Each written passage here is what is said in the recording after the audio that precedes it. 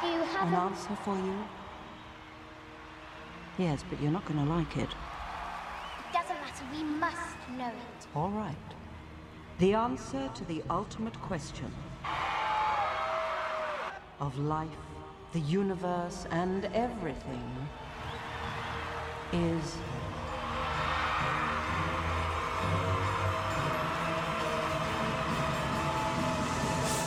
42. 42? Yes, I thought it over quite thoroughly. It is, it's 42. It would have been simpler, of course, to have known what the actual question was. But it was the question. The ultimate question. Of everything. That's not a question. Only when you know the question will you know what the answer means. Give us the ultimate question, then. I can't. But there is one who can. A computer that will calculate the ultimate question. A computer of such infinite complexity that life itself will form part of its operational matrix. And you yourselves shall take on new, more primitive forms and go down into the computer to navigate its 10 million year program. I shall design this computer for you, and it shall be called... In a world overflowing with movies, we need a hero. Someone to separate the bad from the good. Sounds like a job. Verbal diorama. She watches all the movies, from comedy to drama. From the top roll sound, and don't forget the action. She'll watch until the end, and then she'll give you her reaction. Movies you know, movies you don't. Prequels, sequels, remakes, and trivia and outtake. Movies you know, movies you don't. Interesting stories, all the categories. Hi everyone, I'm Em and welcome to Verbal Diorama episode 215, The Hitchhiker's Guide to the Galaxy. This is the podcast that's all about the history and legacy of movies you know and movies you don't.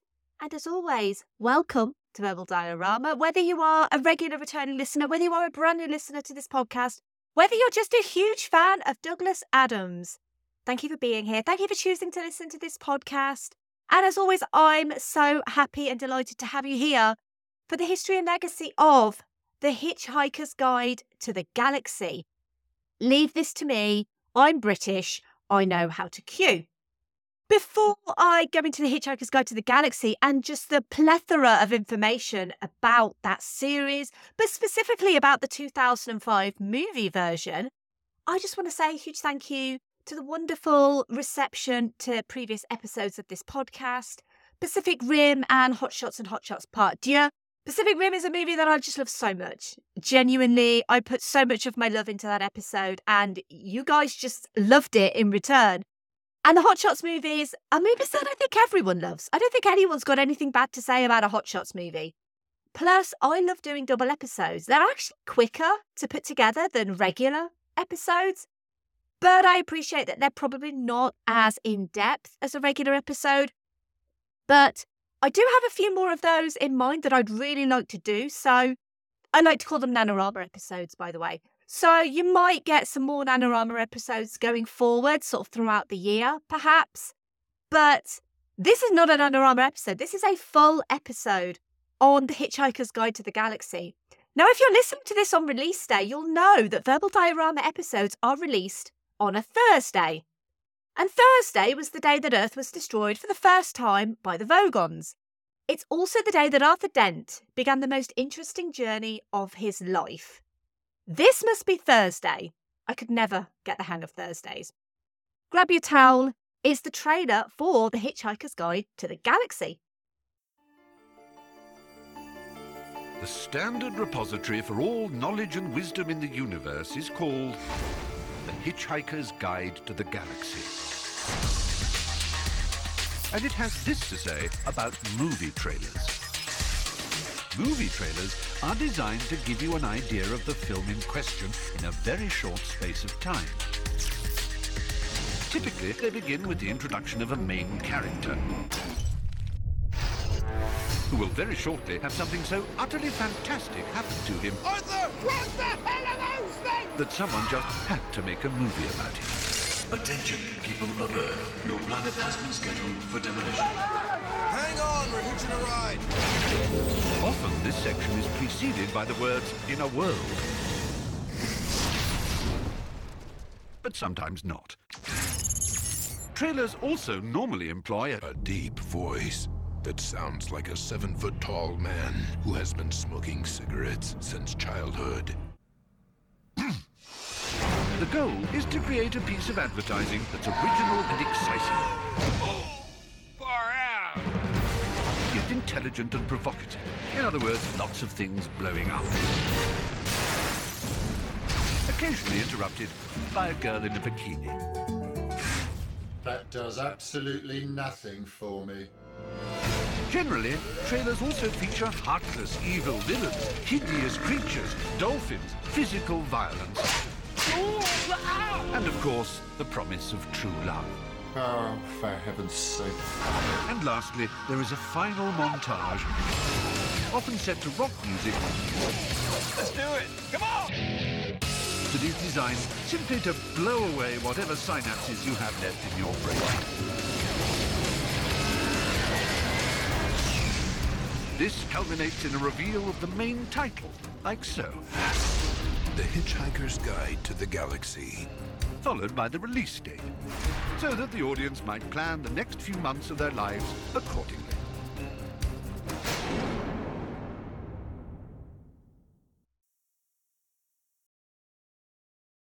Arthur Dent's ordinary life is upended when he learns that his home is about to be demolished to make way for a bypass. It's then appended further when he learns that his home planet, Earth, is about to be demolished to make way for a hyperspace bypass. With the help of his friend Ford Prefect, a hitchhiking alien writer for the titular guidebook, Arthur narrowly escapes Earth's destruction and finds himself aboard a spaceship called the Heart of Gold, helmed by the two-headed, three-armed, eccentric president of the galaxy, Zaphod Beeblebrox, and Trillian, aka Tricia McMillan, the girl who stole Arthur's heart on Earth. They embark on a quest to uncover the meaning of life and the mysterious planet Magrathea, all while evading the relentless pursuit of the Vogons, a bureaucratic and poetry-loving alien race who filed the paperwork for Earth's destruction. Let's run through the cast of this movie. We have Sam Rockwell as Zaphod Beeblebrox, Mos Def as Ford Prefect, Zoe Deschanel as Tricia McMillan, aka Trillian, Martin Freeman as Arthur Dent, Bill Nighy as Slarty Bartfast, Warwick Davis as Marvin the Paranoid Android, Alan Rickman as the voice of Marvin, Anna Chancellor as Questioner, Helen Mirren as the voice of Deep Thought, John Malkovich as Hummer Kavula, and Stephen Fry as the narrator. The Hitchhiker's Guide to the Galaxy has a screenplay by Douglas Adams and Carey Kirkpatrick, was based on The Hitchhiker's Guide to the Galaxy by Douglas Adams, and was directed by Garth Jennings. So where do you start with The Hitchhiker's Guide to the Galaxy? It's appeared in radio, book, TV, film and game form since it debuted in 1978 as a radio series on BBC Radio 4, a two-part series written by Douglas Adams.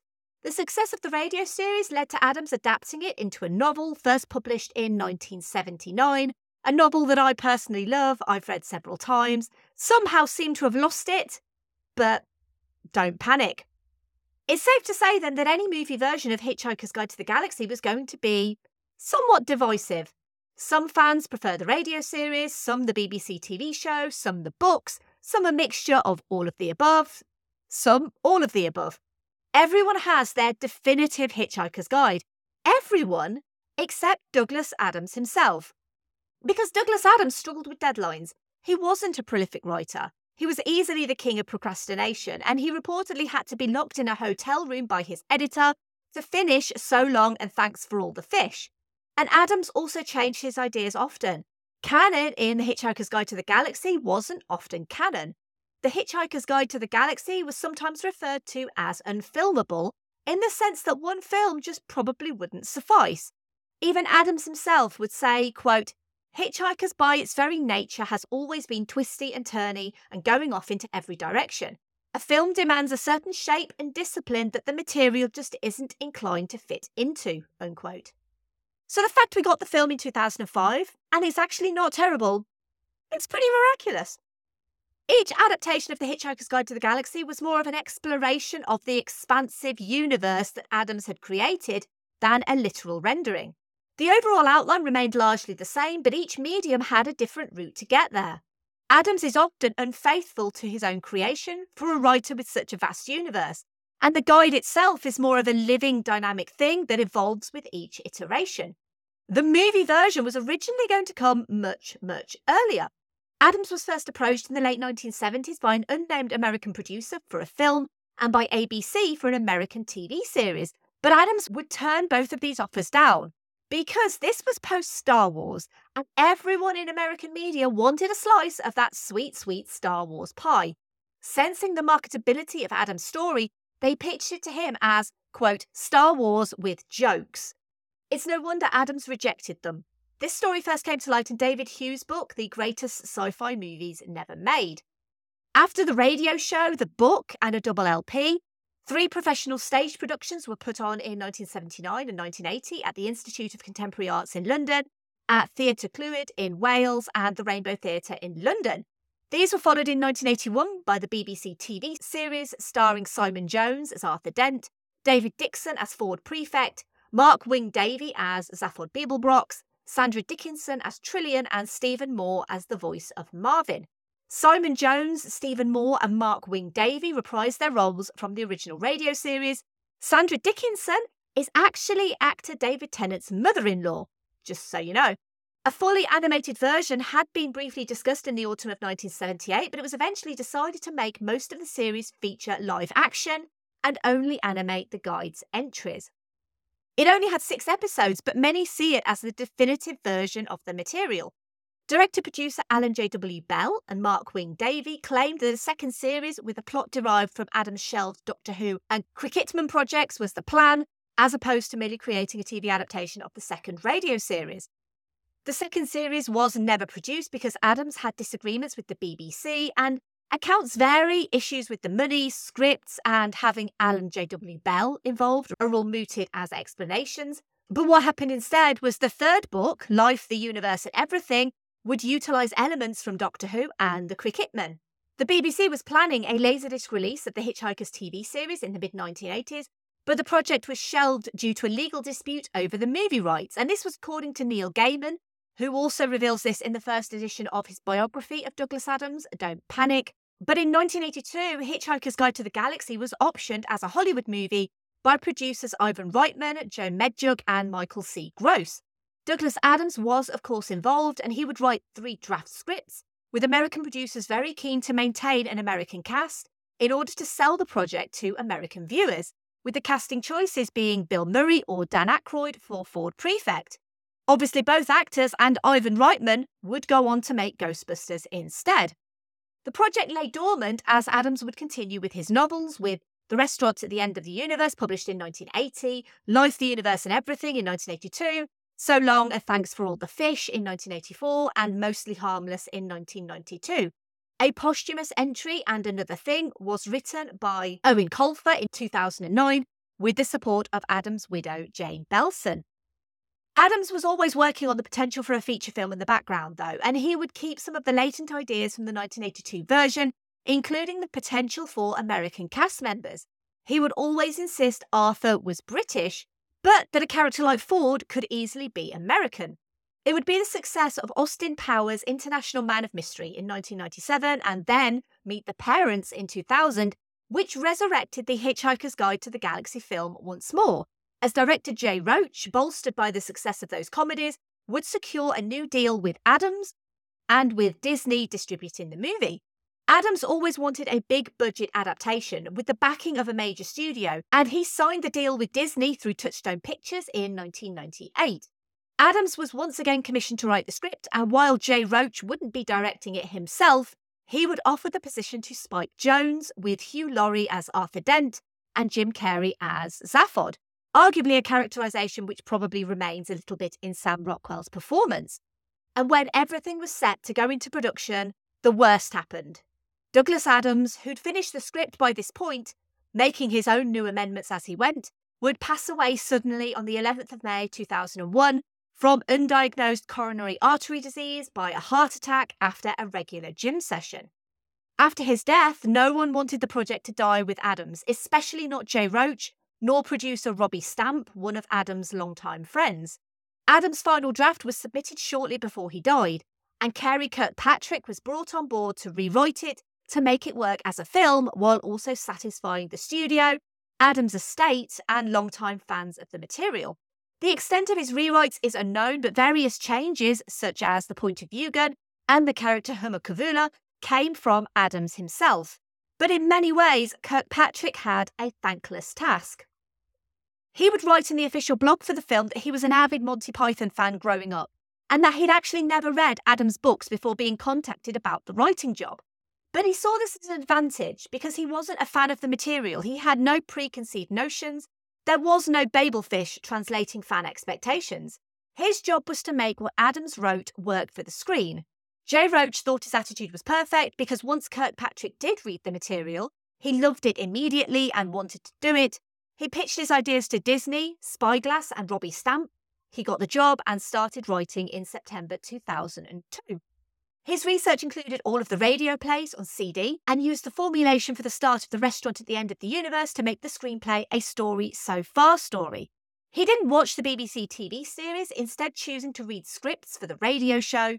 He was given yet another priceless piece of information when Robbie Stamp forwarded to Kirkpatrick electronic copies of the Hitchhiker's Guide to the Galaxy files from Douglas Adams' own hard drive, including notes on his drafts, notes from him to the studio, random ideas and bits of dialogue exchanges, including unfinished scenes, character backstories, and notes to himself on areas where he was having problems.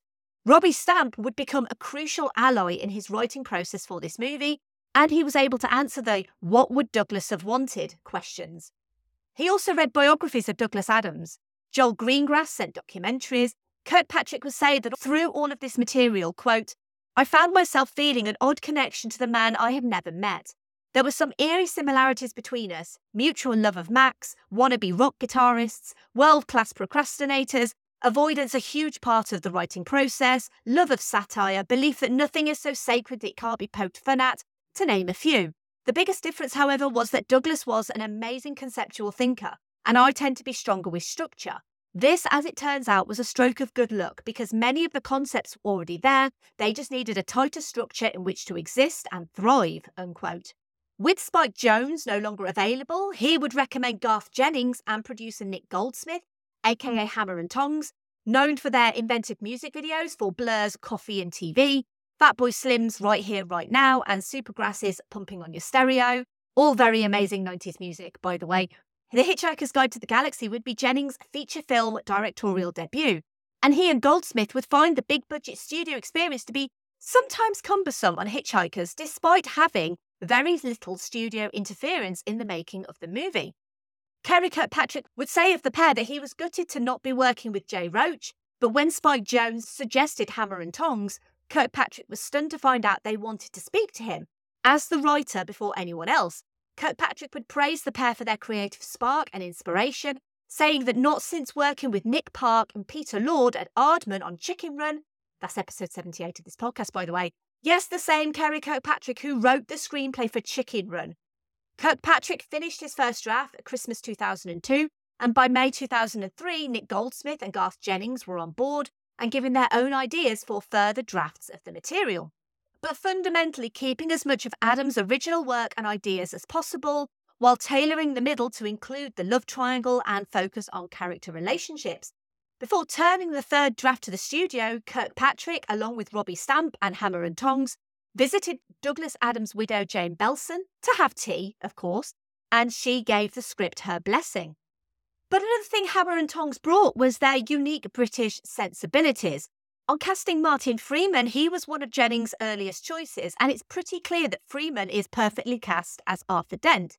The only character who had to be British was Arthur, and so American choices for both Zaphod and Trinian were always in contention, even for the 1982 and 2001 versions. The hardest role to cast was actually that of the narrator, the literal voice of the Hitchhiker's Guide. Douglas Adams has always wanted Stephen Fry, and they kept coming back to Fry, and so Stephen Fry eventually got the job. For Marvin the paranoid android, the design came down to the description, brain the size of a planet. Planets are big and round, and so the idea to make him small with a huge round head came to be. Warwick Davis would bring his performance to life, with the inimitable Alan Rickman providing the voice, and Jim Henson's Creature Shop would create Marvin's design, along with the design of the Vogons and the whale, and this was led by project supervisor Jamie Courtier. And while the legacy of this movie is mixed for the fans of the material, one way this movie holds up incredibly well is, let's say it together, the practical effects. So, Jim Henson's Creature Shop costume for Marvin the paranoid android was designed by Joel Collins and created by Nicola Tedman and Paul Germain. It was made from fiberglass. The Marvin costume puppet weighed 55 pounds. The prototype was built around Warwick Davis, and the head itself weighed 14 pounds. Davis would wear a fiberglass brace over his head and down his back, with synthetic bungee cord muscles to take the weight of the head if he bent down, rather than his own neck muscles. He manoeuvred using 2 TV monitors inside Marvin's head. For one of the final scenes when Marvin is shot by Vogon laser blasts, the suit was rigged with squibs, and Davis was given a button to press for each squib explosion. And Warwick Davis would do that scene in just one take. Davis also provided Marvin's dialogue on set, but it was replaced in post by Alan Rickman. For the Vogons, the bureaucratic race of aliens who torture with poetry, Henson's Creature Shop created incredibly intricate live-action puppets and suits that could act and perform for the camera as each character. The Vogons would jokingly turn to the director after the takes were finished to discuss their performance or perhaps to complain about their trailers, which allowed the real actors to interact convincingly on set. And it was not an accident, according to executive producer Robbie Stamp, and it was always the intention of the production to not use computer-generated characters. Many of the Vogon animatronic heads have become available at various online auctions over the years.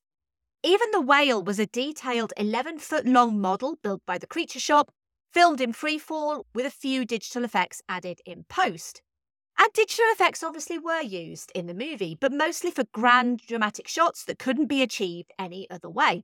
The planet factory floor, where unique planets are put together, is one of the most impressive and challenging computer-generated effects sequences in the whole movie. It was created by Cinesite, which provided almost all of the digital effects for the film. An extensive amount of pre-visualization was done in Cinema 4D for the Planet Factory scene, and Cinesite used this as well as the building blocks from the art department to construct the lengthy sequence. The scene was shot in full-grade Super 35 for a 235 release and in 185 for the DVD. Cinesite would be involved with the production for 18 months.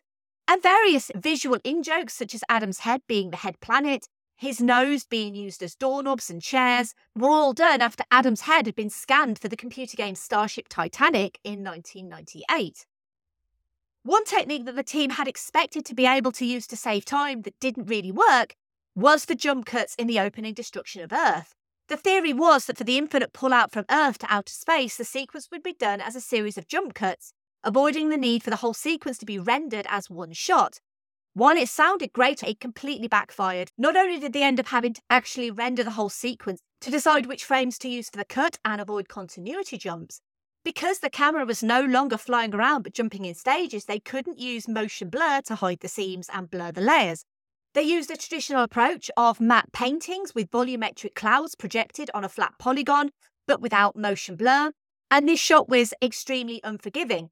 Added to this problem, the model chute of the Vogon ship was determined to not be close enough to the camera and ended up being fully replaced by a CG version of the ship.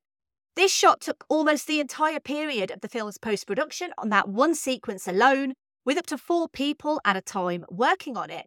Even the explosion of Earth, which was painstakingly modelled as a complex CG explosion over 30 to 40 frames, got compressed and cut to 6 frames. And it actually ended up as a classic comedy moment, meant to symbolise just how mundane Earth was in the grand scheme of a hyperspace bypass. And as I've said many times on this podcast, oftentimes visual effects do age a movie, and in my opinion, Zaphod's second head does struggle to hold up. But this was one of the most challenging effects for the team, with state-of-the-art animatronics considered, but in the end, a mix of prosthetics and digital effects were used. Jennings and screenwriter Kerry Kirkpatrick were aware that a simple 2-headed man was not what they were looking for. When the character got angry or excited, the idea was to make the second head emerge from the first like a Pez dispenser. As a result, the head wasn't required to be visible each time the character appeared on screen, And so Sam Rockwell had to wear a prosthetic head mould on the top of his head, and over the time CGI was used to add the head. These choices constrained the effect to only about 35 shots. Sam Rockwell famously based his performance on former US President George W. Bush, but I don't think it's too far to suggest that maybe a more recent former president is also a prescient future target. But I digress. One of the things you can say about Adams' work in general is that it does do a great job at predicting the future. On Bugsphere, the planet of the Vogons, Paddles slap anyone with original idea. The shooting of the scene was on location, and it really was a battle of humans versus the elements. The scene was shot at the Ystrad Quarry near Trefil in Wales, and it was bitterly cold. The rain was horizontal, and everything you see on screen was shot in 2-minute gaps between the weather turning. And this movie was shot primarily here in the UK, in the village of Hare Street in Hertfordshire, at the Beehive pub, and a few miles away at a solitary house on the B1368, which was Arthur Dent's house. Hummerkavula's temple was in Camden Town in London. The opening scene of The Dolphins was unsurprisingly not shot in rainy England, but at Luro Park in Puerto de la Cruz, Tenerife. And it is the largest dolphin show pool in Europe. And filming was a fun experience for everyone, despite the weather. Zooey Deschanel would be heartbroken that a side arc for Trillian being part alien was cut. She loved the movie, the people she worked with, and she would have loved to have made more. But unfortunately, that would never come to pass.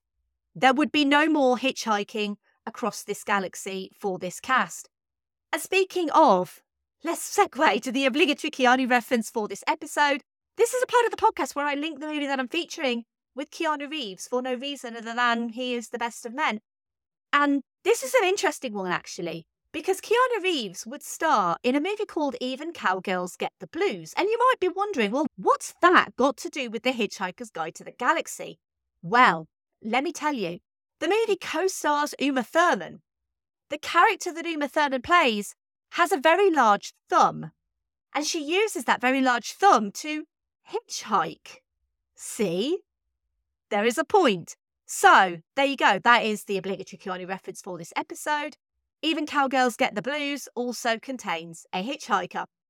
So the music for The Hitchhiker's Guide to the Galaxy, the score includes a reworked version of the 1981 TV adaptation's music, and there are 2 versions of the song, So Long and Thanks for All the Fish. The first is a Broadway-style lively version sung by the Dolphins before they leave Earth, and the second plays over the end credits and is in the style of smooth jazz, written by English composer Joby Talbot, conductor Christopher Austin, and director Garth Jennings, and performed by the Tenebrae Choir. Neil Hannon, founder and frontman of the Irish pop group The Divine Comedy, sang the version of the song played during the end credits. And if you've ever heard a song by The Divine Comedy, you can very much tell it's sung by the lead singer of The Divine Comedy. So, let's talk about the release of this movie, because this is kind of where the story goes a little bit downhill, because it was released on the 29th of April 2005 domestically in the US, and it opened at number 1 at the box office. But to be honest, there wasn't much out that same week, only really XXX State of the Union. But while things started strong for The Hitchhiker's Guide to the Galaxy, in its second week it would drop down to 4th, with a 52% drop in takings, and this was after the release of Kingdom of Heaven, House of Wax, and Crash. And then in its third week, Star Wars Episode 3, Revenge of the Sith came out. And I think that's all you need to know about the situation with The Hitchhiker's Guide to the Galaxy. On its $50 million budget, Hitchhiker's Guide to the Galaxy made $51 million domestically in the US and $43.4 million internationally, for a total worldwide gross of $104.5 million, meaning it possibly just broke even after marketing costs were taken into consideration. And while the movie sets up the restaurant at the end of the universe, we would never get to see it. Critics were mixed to positive, but straight down the middle, 60% of Rotten Tomatoes. It's classed as fresh, but only just. They would praise the look and Adams' trademark zany humour, but criticise the casting choices, and it was also rather unfairly compared to Galaxy Quest. So while there was every intention to make a sequel to this movie, and The Hitchhiker's Guide to the Galaxy does set up its own sequel, unfortunately, it just didn't make enough money to warrant a sequel, and so we will never get any sequels within this particular universe. However, There is a planned television series for Hulu, which was announced in July 2019, with the showrunner of Carlton Cuse alongside Jason Fuchs, who will also be writing the show. The series was set to premiere in 2021. Production was slated to start in the summer of 2020, but obviously COVID-19 happened, and so production on the series was delayed. There have been rumours that it did start production in May 2021, but nothing's really been heard about it since, so I don't know whether it was quietly cancelled, but a TV series does seem to be the best place to go for this material. Let's go through some social media thoughts. I think this is going to be a wild ride, so buckle in. I like to ask on social media what people think of the movies that I'm featuring. I like to start with the patrons, so we're going to start with Philip, who says, "It gets a lot of hate, but I think it's a really good adaptation." We also have a patron comment from Andy, who says, "Confession time, I hadn't read the book The Hitchhiker's Guide to the Galaxy until after seeing this movie. I know, time to turn in my nerd card. I have to say, having no preconceptions based on not having read the book in my formative years, I really enjoyed the film. It's a great way to introduce people to the works of Douglas Adams. If nothing else, still a fun watch." And as always, I like to give patrons a bit of a plug for their own podcast if they have one. And Andy's podcast is called Geek Salad, and it is basically life, the universe, and everything about all things geek. So if you are interested in the ultimate question, then maybe pop over to Geek Salad and you will find the ultimate answer. I will put some information in the show notes for Geek Salad. And then we have kind of a double comment, really, because we've got a comment from Laurel who says, "I think it's a valiant adaptation with tons of charm and a near-perfect cast. It deserves more credit for its spot-on humour and heart, not to mention production value on a relatively modest budget. It had lots to live up to, and I think it was quite successful. Highly rewatchable too." And then her husband Derek also piped up to say, "Huge fan, read all the books and I adore the movie. Other than Arthur getting the gun at the end, the movie captures the whimsical absurdity of the books and keeps me laughing all the way through. When I meet new people, I'm prone to saying 42 to see if they're cool. Don't panic." And Laurel and Derek, their podcast is called The Midnight Myth. And The Midnight Myth actually do have an episode on The Hitchhiker's Guide to the Galaxy. I know because I've listened to it, and it is, as always, an exceptional episode from them. So not only will I put information in the show notes for The Midnight Myth, which you should absolutely listen to, I will also pop a link to their episode in the show notes too. And the final patron comment comes from Brendan, who says, "A gentler version of a hilarious sci-fi satire that keeps the anarchic spirit of the original radio show and books, and continuing the grand tradition of each medium gets a Hitchhikers that's all its own, yet undeniably still Hitchhikers. S tier Martin Freeman and Sam Rockwell too." Moving over to Twitter, we're going to start with @AlanRK, who says, "I think I was spoiled on the BBC video programme because I thought the movie had one good gag and spoiled its S-tier cast." @LPVO said, "Personally, I thought it was memorably unmemorable, and maybe because I'm British and of a certain age, there is already a pretty perfect visual adaptation in the TV series." @Genuine Chit Chat said, "I absolutely adore it. I wasn't a fan of the BBC series from the 80s. This movie is one of my all-time favourites. Every actor shines. Stephen Fry narrating is fantastic. I love him reading guide parts in and around scenes. So much fun, I'd love a modern series like it." @movie_drone said, "A huge letdown for a book and radio series I love. Tonally wrong, tried to fit too much in, just awful. On paper it sounds and should be amazing, bitter disappointment in this one." @MovieDualPod said, "I didn't love it, but didn't hate it. The major problem is Martin Freeman isn't a leading man, and the whole film depends on his character.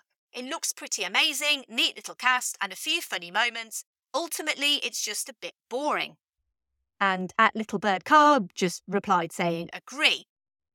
@DiabolicalPod said, "I'm not a devotee of the books and didn't have high expectations. I remember hearing some dork in maths class laughing with our teacher about 42 and thinking what twee and funny smeg. But I thought the film was fun and well made. I'd happily watch it again." And @WhyNotPod said, "Really enjoyed this film. Arguably not as good as what came before, but a worthy update. Love the new design of Marvin too. Still have a toy of him by my desk. I also maintain that if this had done better at the box office, the Red Dwarf movie would have happened as a result." At So What Happens N1 said, an underappreciated film that captures the quirkiness of the books while perhaps unfortunately shuffling some events around from the greater series. If you want an accurate take on the book, this isn't it. If you want a spiritually similar take to Adam's work, this is for you.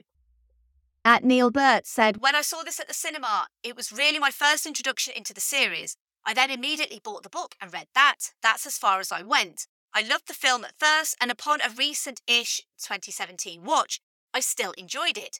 Visually fun with a great cast, the blue whale bit is fantastic, and the casting of Alan Rickman as Marvin is perfect. Also, the design of Marvin is also great. At KJNA Podcast said, loved this film from start to end. The cast really sold it for me, especially Mos Def and Alan Rickman. Probably should read the books, lol. At Trey Roke said, unfilmable, the radio series, the best interpretation. At Joe_Hansbarger said, Douglas Adams is easily my favourite writer, but this film was initially a letdown. I did warm up to it years later, though. Preferring an all-English cast, I disliked most of who they hired apart from Freeman and Rickman. Masterpiece opening music, though. At Xenos Infinity said, it's not a perfect film, but as an adaptation of a book whose author thought it might be unfilmable, it's a solid attempt. Also, So Long and Thanks for All the Fish is a surprisingly potent earworm, not to be confused with a babel fish, which goes in ears but is not a worm. No comments on Instagram, but more comments on Facebook, so let's delve into those. We're going to start with Kira, who says, I love this movie. It's one of my go-to movies to put on if I need a pick-me-up. It just always makes me laugh. My husband and I saw it in the theatres with friends while we were dating.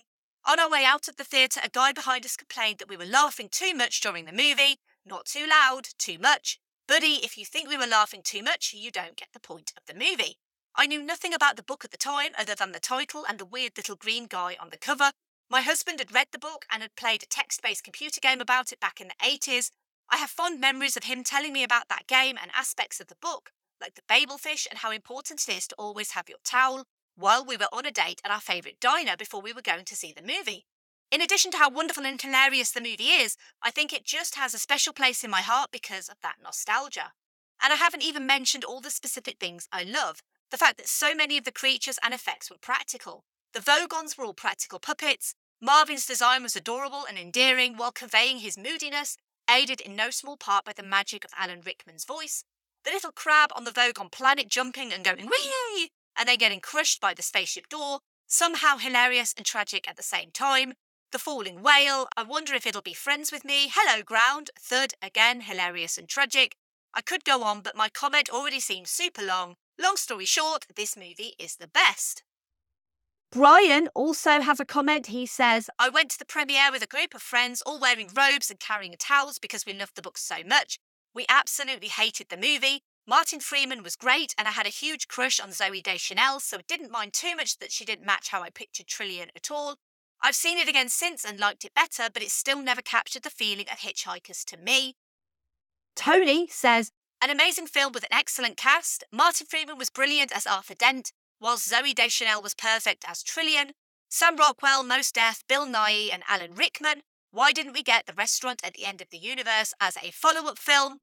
To which Brian actually responded and said, I feel like they kind of ruined that by botching the joke at the end of the first one. It's at the other end of the universe. I was really looking forward to this being a whole series, but I didn't really have any faith after seeing the first one. Mixed bag of comments, I think it's fair to say, for The Hitchhiker's Guide to the Galaxy. But to be honest, I actually completely anticipated a mixed bag of comments because I know this movie is so divisive. But before I tell you what I think about this movie in my episodic summary, I just want to say a huge thank you to everyone for your comments on The Hitchhiker's Guide to the Galaxy. And if you would like your comment read out in episodes, I put thoughts posts up on social media, normally on a Friday. Let me know what you think of the movie and I will feature your comment in episodes and I will credit you for it as well. So what do I think? Well, let's go into it, shall we? Because in many ways, the legacy of The Hitchhiker's Guide to the Galaxy can be seen everywhere we look. And great science fiction often does become science fact. And surely Douglas Adams never thought we'd all have access to our own Hitchhiker's Guide whenever we have a question about something that we could easily find the answer to immediately. In many ways, an adaptation like this is almost doomed from the beginning, and yet I can't help but admire it. not only for carrying on in the wake of Douglas Adams' untimely death, but for daring to be different, embracing the practical effects, not being a carbon copy of what came before. You could say it's mostly harmless. I know ardent fans don't agree. The comments say just as much, and I expected harsh comments. And while I do think there is some inspired casting, such as Freeman, Davis, Rickman, Nye, Mirren and Fry, the American side of the cast is a little bit more mixed, in my opinion. Zooey Deschanel is actually not a bad casting choice as the manic pixie dream girl of everyone's dreams in the mid-2000s, but Trillian is written so poorly that she's actually given very little to do. Mos Def is fine, but in my mind struggles with the chemistry with him and Martin Freeman, because we're supposed to believe they're longtime friends, but I just don't see that. Sam Rockwell is watchable and fun, but still, there's something not quite there. For me, with his performance, he feels a little bit miscast, in my opinion, but I don't know. I really like the guy, so it's like, it feels a little bit absurd for me to say that he's miscast, but absurdity is all about The Hitchhiker's Guide to the Galaxy, and The Hitchhiker's Guide to the Galaxy is all about absurdity, so maybe he is actually perfect. Things do happen without cause or reason or as a byproduct of the infinite improbability drive. Is it ridiculous that Vogons need all that paperwork signed in triplicate? Sent in, sent back, queried, lost, found, subjected to public inquiry, lost again, and finally buried in soft peat for 3 months and recycled as firelighters? Yes. Ecosystems are destroyed for bypasses all the time. Future AI is programmed with genuine people personalities, and the result is paranoid androids and annoyingly cheerful doors. The universe is big and complex, and the answer to everything is 42. Douglas Adams knew how to satirise bureaucracy and politics, but I don't think he ever realised how prescient his works would be. A 3x4-inch electronic screen with access to a huge searchable repository of information? That'll never catch on. An instant translation device? Does anyone remember the website Babelfish from the early 2000s? Because I certainly do. But I use Google Translate pretty much all the time now whenever I see any foreign text. With all the preceding media and Douglas Adams' death, it's a miracle this movie exists, and while I'm sure there are plenty of naysayers who would rather it didn't, it did its job of introducing a whole new generation of viewers to Adams' work. It condensed as much as possible into a sub-2-hour film, and Adams' estate were happy enough with the finished product. And in an era of fan service and fan expectations, his estate liking it probably doesn't mean that much. Maybe it's just that this movie turned up too late to fully capitalise on Hitchhiker's popularity. That doesn't mean Hitchhikers isn't still around, albeit not in its usual form. Coincidentally, in 2005, the same year as this movie, the BBC revived Doctor Who, which is still going. The BBC also commissioned a little sci-fi show called Red Dwarf in 1988 that was inspired by The Hitchhiker's Guide to the Galaxy, albeit slightly more nihilistic. Radiohead's song Paranoid Android was inspired by Marvin the Paranoid Android in 1997. But really, maybe the most important piece of legacy to come from The Hitchhiker's Guide to the Galaxy isn't the need for your towel, but the device you're listening to this podcast on. Imagine a device so densely packed with information, it will tell you anything and everything you need to know. Deep thought, indeed. And if you're still wondering what the answer to life, the universe and everything actually is, I actually have the answer, because it's...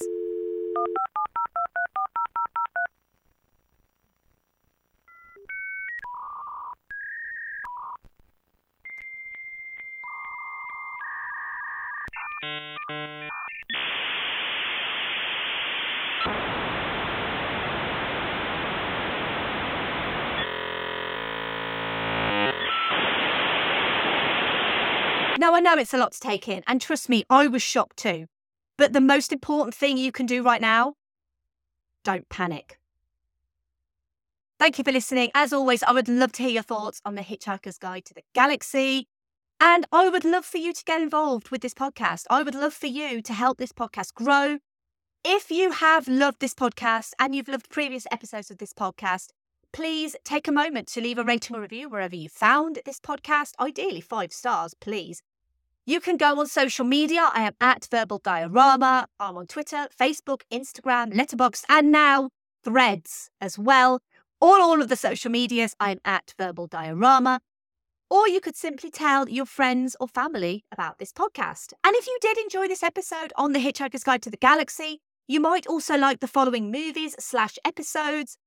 So the first one I'm going to recommend is actually a slightly older episode. It's episode 24, and it's on a movie called Passengers, which is nothing like The Hitchhiker's Guide to the Galaxy, except it's also set in space.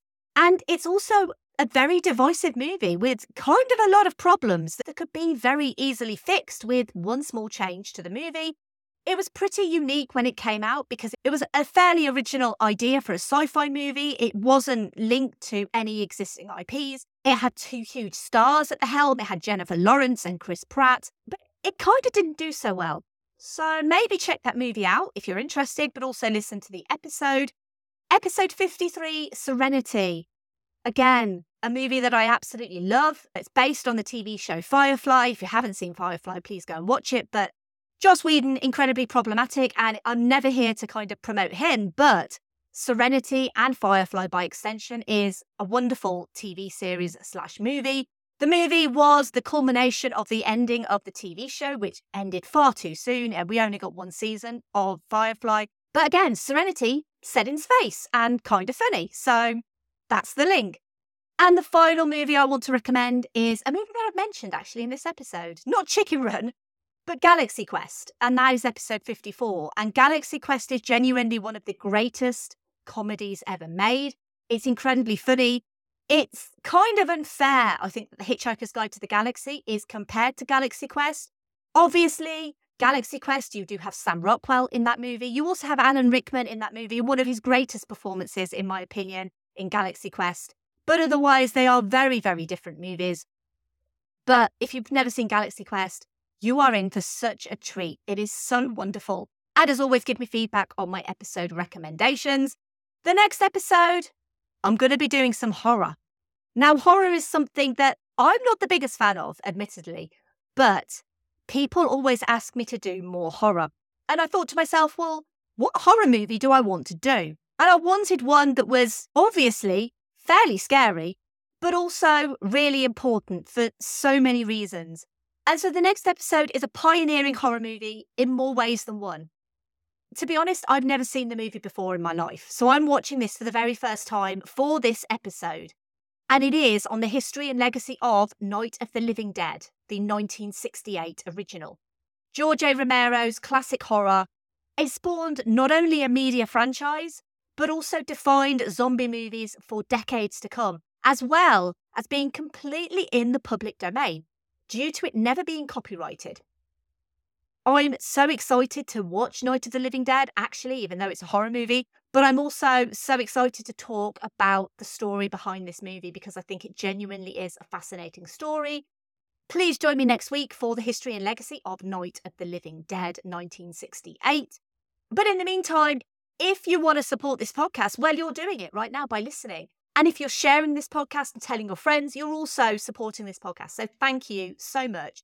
But if you do want to support it financially, you can. You can go to verbaldiorama.com/Patreon and you can become a patron of this podcast, joining the amazing patrons. They are Simon E, Sade, Claudia, Simon B, Laurel, Derek, Vern, Kat, Andy, Mike, Luke, Michael, Scott, Brendan, Ian, Lisa, Sam, Jack, Dave, Chris, Stuart, Sunny, Nicholas, Zoe, Kev, Pete, Heather, Danny, Ali, Tyler, Stu, Brett, Philip, and Michelle.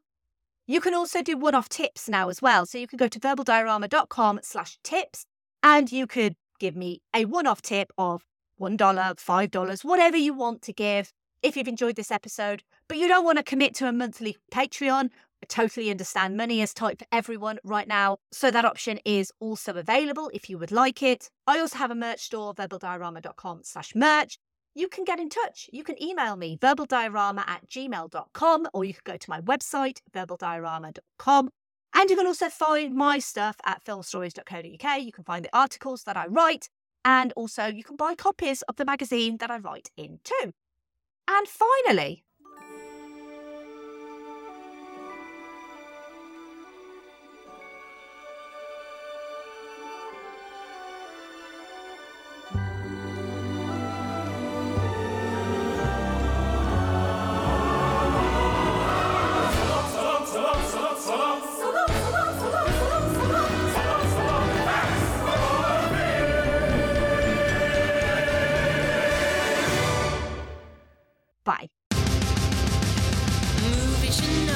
me.